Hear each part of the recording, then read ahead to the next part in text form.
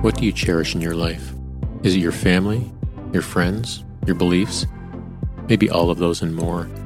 On this NSP Short, Calvin Krusty explains the importance of understanding what people value to be an effective negotiator.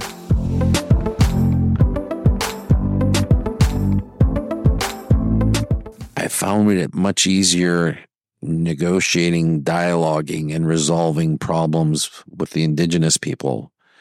I found it much easier, much more difficult dealing with the Canadian government. And it was really just that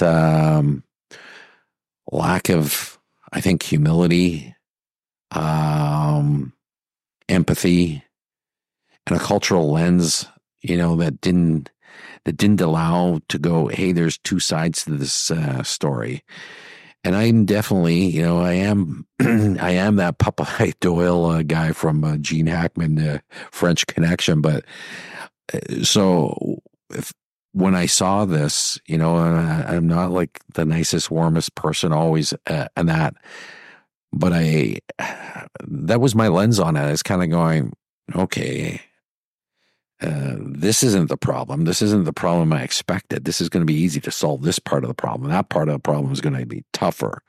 And that was dealing with senior bureaucrats that, just knew better. Or some of them, in fairness, half of them had the ego. The other half, in fairness to that, now I'm reflecting on it, were like, they just didn't see it that way. Like, it was a whole different cultural lens. For example, we were dealing with it's a famous case because there's books about it. There was movies written about it. And I was the lead negotiator on it. And it was a case of a killer whale on the west coast of Canada. And this baby killer whale was interacting in this marina and bumping, the fishing boats, knocking off the different, whatever it is, depth finders underneath the boats and creating havoc. And then, people were out fishing on, like a 20 or 25 foot, recreational boat. And the killer whale would come up on the side of the boat and they would be petting it and feeding it beer and interacting with it almost like a humanistic, it was almost like a human. And the Department of Fisheries was extremely concerned in terms of the safety issues. Something was going to happen with the whale. But the Indigenous community there had just lost their chief. And in their culture was the chief often comes back as a killer whale. And so this killer whale was seen as the spirit of the chief. To the Department of Fisheries, it was seen as a animal that was a nuisance. A nuisance, right. And the approach was, let's treat it as a nuisance. And they were looking at hog tying it, literally, pulling it up, and that, and putting it in the Vancouver Aquarium. And I'm dealing with the Indigenous people, and they're going, that's our chief.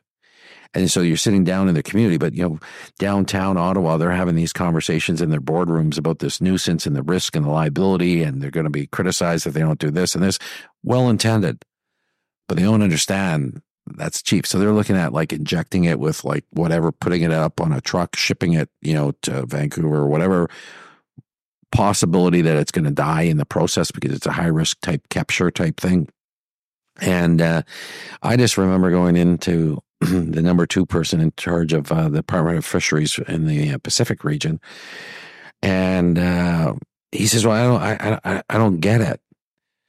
I don't understand why they're looking at protesting and doing these blockades and that. I said to him, I can't remember his name. I'll use the name Jim. I said, Jim, can you imagine if you were going to church? I said, you went to church as a kid? Yeah.